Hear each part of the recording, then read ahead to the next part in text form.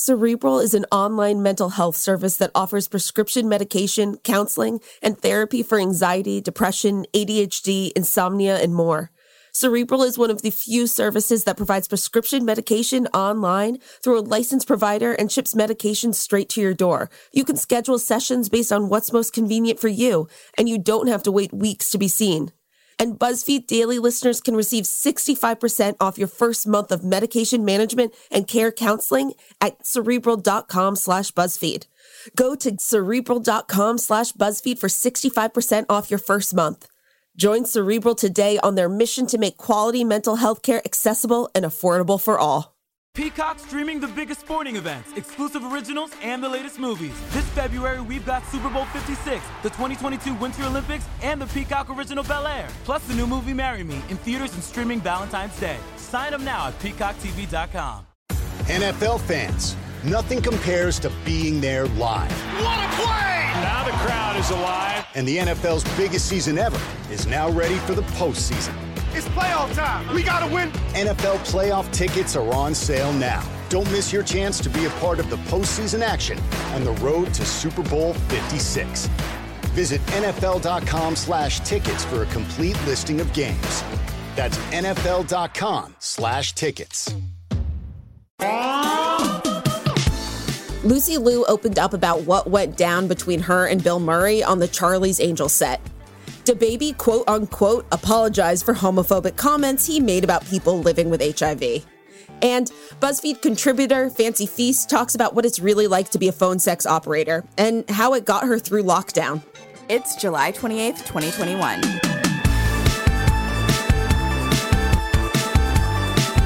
Hey friends, I'm Casey Rackham.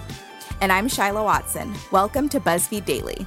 I mean, Shyla, after yesterday finding out about Simone Biles, I think we knew we were going to get some idiot comments, and we did, which is pretty rich coming from a bunch of people who've probably never done gymnastics ever. Oh, yeah, I can barely walk in a straight line without injuring myself, so... But you know what? There has been, obviously so much support for her, and one of them was this tweet from Michelle Obama that read, "Am I good enough? Yes, I am. The mantra I practice daily. Simone Biles, we are proud of you and we are rooting for you. Congratulations on the silver medal, Team USA." That's just so wholesome. I feel like I don't know, the internet is garbage sometimes, but stuff like that really makes it better.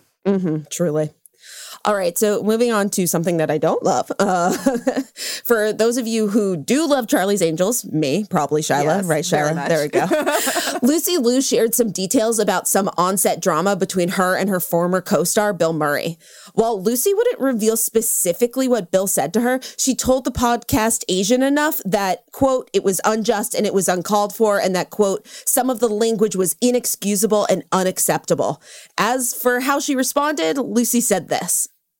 So yes, I stood up for myself, and I don't regret it, because no matter how low on the totem pole you may be or wherever you came from, there's no need to condescend or to put other people down. Yeah, Shyla, I don't want to make you have a heart attack right now, but that movie did come out 21 years ago. Why would you even say that? I know. I knew that was going to upset you.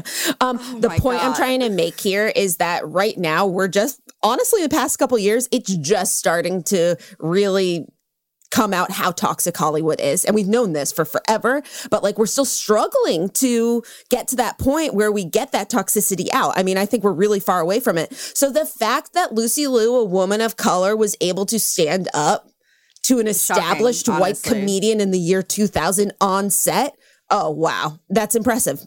I mean, just another reason for me to be obsessed with her. Exactly.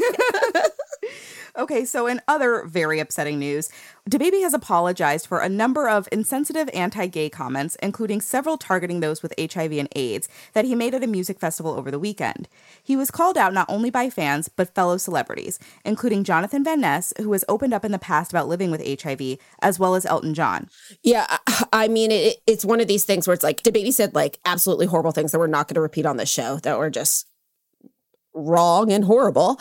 And I really liked what Elton John said. He said, in America, a gay black man has a 50% lifetime chance of contracting HIV. Stigma and shame around HIV and homosexuality is a huge driver of this vulnerability. We need to break down the myths and judgments and not fuel these.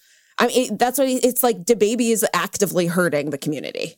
Yeah, and so he addressed the backlash on Instagram, claiming his words were, quote, twisted, and essentially saying his gay fans were too classy to have AIDS, like, quote, junkies on the street, which I can't even wrap my mind around someone saying this, like, especially in 2021, but just like at all. Oh, and I'm sorry, I need everyone to know this was his attempt at a first apology. That what he said out loud was his attempt at an apology. Yeah, and I mean, he ultimately apologized, I guess, attempted to make it a little bit better on Twitter, saying he didn't intend to offend anyone. But I don't know. It's not going to be enough. I know that fans were calling for Dua Lipa, who has the song Levitating with him, to sort of like remove like that song from her catalog, I guess. And she actually gave a statement and she said, "I'm surprised and horrified at DaBaby's comments. I really don't recognize this as the person I worked with. I know my fans know where my heart lies and that I stand 100% with the LGBTQ community. We need to come together to fight the stigma and ignorance around HIV/AIDS. Yeah, I mean, this isn't one of those things where you can just ignore and be like, oh, no, I know him. He's not this guy. And I'm like, no, he said all these things. He's that guy. Yeah, he even doubled down on it. Yeah, exactly. Oh, yeah. All right. So moving on. If the popularity of OnlyFans says anything, the adult online industry has become a popular way for creators to make their own content and support themselves financially during the pandemic. But for writer and burlesque performer Fancy Feast, working as a phone sex operator was more than just a second job to make ends meet. It became an escape that revived her spirit and relieved her anxiety. Faced with the reality of being an out-of-work showgirl, she found an old-fashioned little corner of the internet as the ultimate coping mechanism, and joins us now to tell us all about it, which she recently wrote about in a piece for BuzzFeed News. Hi, Fancy Feast. Thanks so much for joining us today. Hi there. Thank you so much for having me. So first, can you describe, sort of the overall circumstances that led you to ultimately take on this job as a phone sex operator?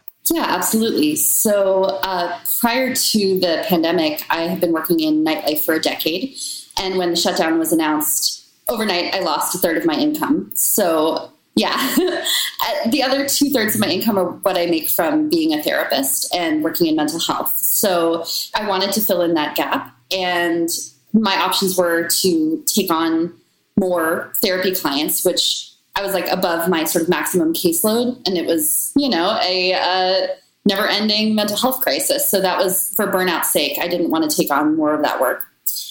So I had to seek work outside of that. Now, on top of that, I've worked in the sex industry for a really long time, over a decade in various segments of it. So it's where I'm most comfortable. Like I've spent more time working in the sex industry than working in mental health. So it's a piece of me and of my work identity that's really important to me. So when that was gone, I was like, I need to return to this in a way that might feel actually more normalizing to me in a very surreal time. So what's your sense of what the people on the other end are getting out of phone sex, especially during the pandemic? What's driving them to call and talk to someone specifically now? There's no real way to generalize across the board about callers other than to say that most of them want to get off. Some people are lonely and seeking connection, and that also predates the pandemic. Like people have been lonely, Some people have certain fantasies that they want to explore in a way that's not possible through other means. Maybe they have a niche fetish and there's not porn made of it or something like that. Some people want to confess something to somebody who's really far outside of their own life, who doesn't know them, who's not going to judge them. And some people are looking for an outlet to project hurt, rage, fear, so it really depends on the person. I think what changed more than what people were seeking was the fact that we were all stuck at home, or not all, but like a lot more people were. Right. And we can't go out, but we all have phones. Exactly. So I know you said you can't generalize, but were there any trends or types of callers you specifically ran into, or what kinds of scenarios were people wanting to create for them? So that has to do a lot more with how I marketed myself rather than sort of like who's out there. So to whatever extent I was able to like select my segment of the market, I was really interested in niche fetish work, in particular in sort of elaborate role plays. Like I play Dungeons and Dragons. I have worked as a sex educator as well. So I talk about sex all day and have for many years. So it's really hard to shock me. And I feel like I'm good at spinning out elaborate scenarios, and that's really interesting to me. Nope, so that's a lot of talent from D&D. Yeah, the overlay. Gosh, I'm so curious. Was that like improv, or did you like have a script? Oh, it's all improv. Yeah, I wow. I did long form in college. I was an intern at the UCB. Like these are, and actually like that has been the most useful training of my life, including being a therapist. Like improv training has been good for every subsequent thing I've experienced. So I want to touch on, you said that you're a therapist during the day. So what's it like balancing those two jobs during such a surreal time? It's a lot of time on the phone or on the computer, but and it's a lot of time negotiating boundaries and making sure that I am, there's the phrase like you can't pour from an empty jug. Like you have to make sure that I'm taking care of my own basic needs and my own mental health before being able to provide anything for other people. So it's more just like how many hours a day do I feel like being in persona or in a sort of like work mode, whether that's one or the other. And so for me, because there was no nightlife, like weekends didn't mean anything. So that meant that I didn't have to do both jobs in the same day if I didn't choose to. And all of that really is it's a super lucky thing for me. So I think you touched on this a little bit, but do the jobs have any similarities? Does one skill set inform the other at all?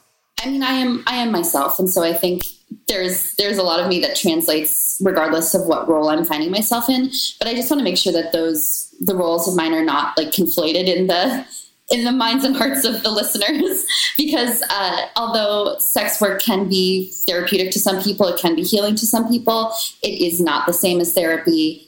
There are very different goals, very different roles, and perceived very differently by society. So like whatever similarities I found personally, I don't really feel like bringing them to the forefront because I want to make sure that those roles are really delineated for people. Yeah, that makes sense. So, this is a job that's not for everyone, but it's something that you ended up being perfectly cut out for. In your experience, what kind of person does it take to have this career? I can talk about the traits that helped me. So like years of asserting and enforcing my boundaries, talking about sex with strangers, and performing using a persona. Like all of that has been really transferable across my life. But the reason that I included that section is because although I found meaning in the work that I was doing, I just want to make sure that there isn't like a blanket empowerment narrative applied to it, because I think that can be a trap. That a lot of my jobs, I've had people telling me like, oh, your work is so fun. Oh, it's so easy, empowering, feminist, girl boss. I could do it. And I think now is really not the time to be saying that around sex work. This has been such a miserable, destabilizing couple of years for sex workers due to regressive legislation and criminalization. So I included that piece, like it's not for everybody, because, people are doing this from a range of coercion, circumstance, or choice. And I'm not trying to sell anybody on anything or pretend that my experience is representative of anything other than my own life. Well, we'll be right back. We've got more on what it's like working in the sex industry during a global pandemic.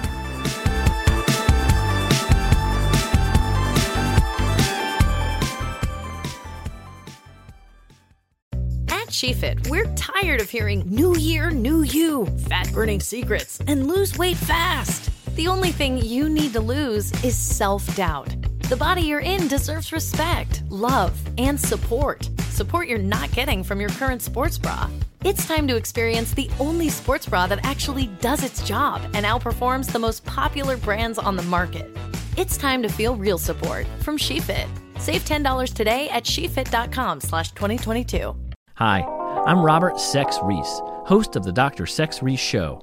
And every episode, I listen to people talk about their sex and intimacy issues, and yes, I despise every minute of it. I mean, she made mistakes too, right? That's true. She did kill everyone at her wedding. But hell is real. We're all trapped here, and there's nothing any of us can do about it.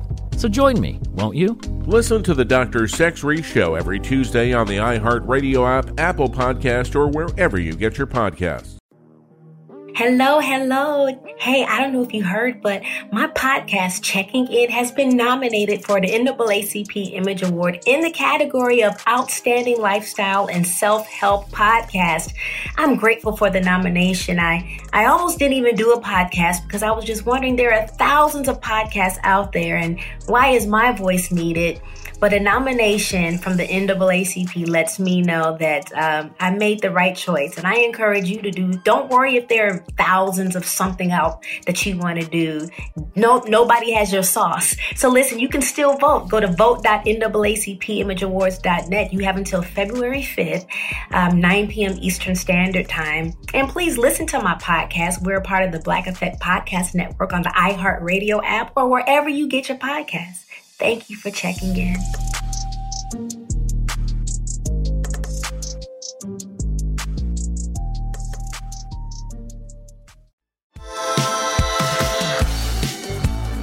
Welcome back. We're talking with BuzzFeed contributor Fancy Feast about how working as a phone sex operator saved her during the pandemic. So can you talk about how this nightly escape, so to speak, helped you yourself cope during the pandemic? Absolutely. So in the weeks and early months of the pandemic, I cooked basically from the time that I was done with sessions until the time that I was ready to go to bed. That I was just if I keep feeding the people around me, they won't die. And I realized that one of my coping strategies is to be useful in a situation, especially at crisis. So I function better when I have a sense of purpose. And I also did personally spend a lot of the pandemic dissociated or depersonalized. I mean, it's been a really challenging. I was like, I don't want to be in my own head. So I was really seeking input from any other source that was not me, like not my own brain. And so it gave me, for better or for worse, an excuse, a reason to avoid being myself or taking care of my own shit. So it worked for me. It's not always the healthiest way to cope, but it did really carry me through some of the worst parts of the pandemic so far. You know, the online adult entertainment industry is booming as a result of the pandemic, with so many opportunities to quote unquote escape in this day and age. Why do you think phone sex is seeing such demand in an era of OnlyFans? I think there's always demand and there's always been demand. So I guess I was the one who was just laboring under a false assumption, because I was like, people are socially, get uncomfortable ordering a pizza on the phone nowadays. Yeah, that's me. Absolutely. And me too. But a lot of the people who use the service that I use, I've been using it for upwards of 20 years. So in some ways it does cater to a demographic that's comfortable speaking on the phone. And that sometimes means an older demographic, but there are different user interfaces that are going to appeal to different segments of the population, but demand, I think, is always going to be there. And it's interesting to call this the era of OnlyFans, actually, because I don't know if you saw that last month they announced that they're trying to move away from adult content because they're seeking investment from venture capitalists. And right, gotcha. And there's I know, right? So there's such a history of platforms making their money from sex workers and their labor and then deplatforming them and displacing the people who made their site popular. So watch this space. Very curious to see what happens with OnlyFans in the coming months. Yeah, that's so frustrating. Now that we're beginning to sort of come out of the pandemic, how do you see the next phase playing out for you? Do you see this job continuing to work for you, or was it just the pandemic that made it work? I think so. Nightlife has started to come back a little bit, and some of the venues that had booked me prior are booking me again. So it means that I have more demands on my time. And so I'm keeping with this for now because it's work that makes sense for me. It's work that makes me money that I would like to have, so all of that is great. I'm not sure if that's going to toggle. I think mostly as I'm becoming more able to have a social life again, I think I'm just going to be perhaps spending less time doing it, but who knows? It remains to be seen. Yeah, it all depends on mental health. The pandemic's changing everything. So taking it day by day. Absolutely. So, again, it's been a very difficult time for the workforce overall, sex workers very much included. You managed to make things work, but for those experiencing tough times right now, are there extra means of support for those in the sex industry?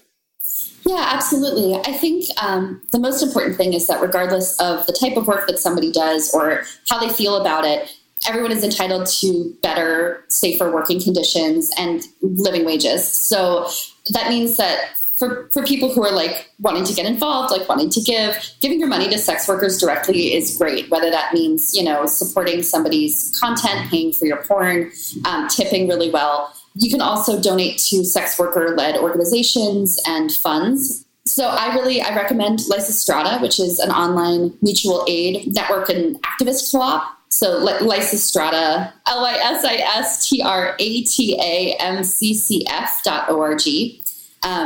HIPS DC, which is a harm reduction and advocacy organization in my hometown of DC, and they provide direct services to sex working communities. So that's at hips.org.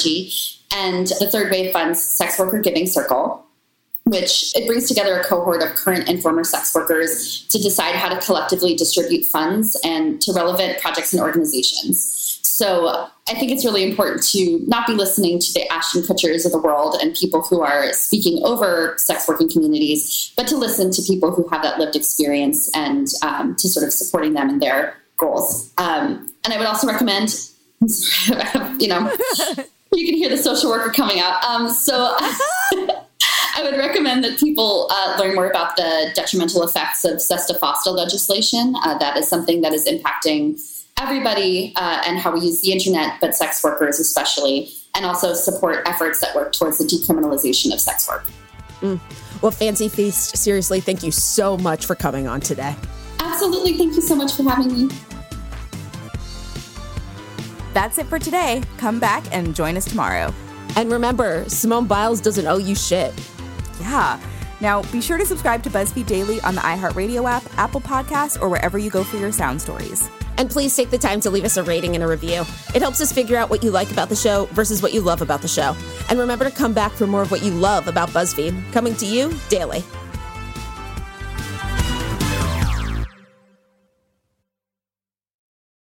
You coming to bed, hon? Yep, honey, I'll be right there. Just gotta turn out the light. Ow! Ow! Ow! Ah!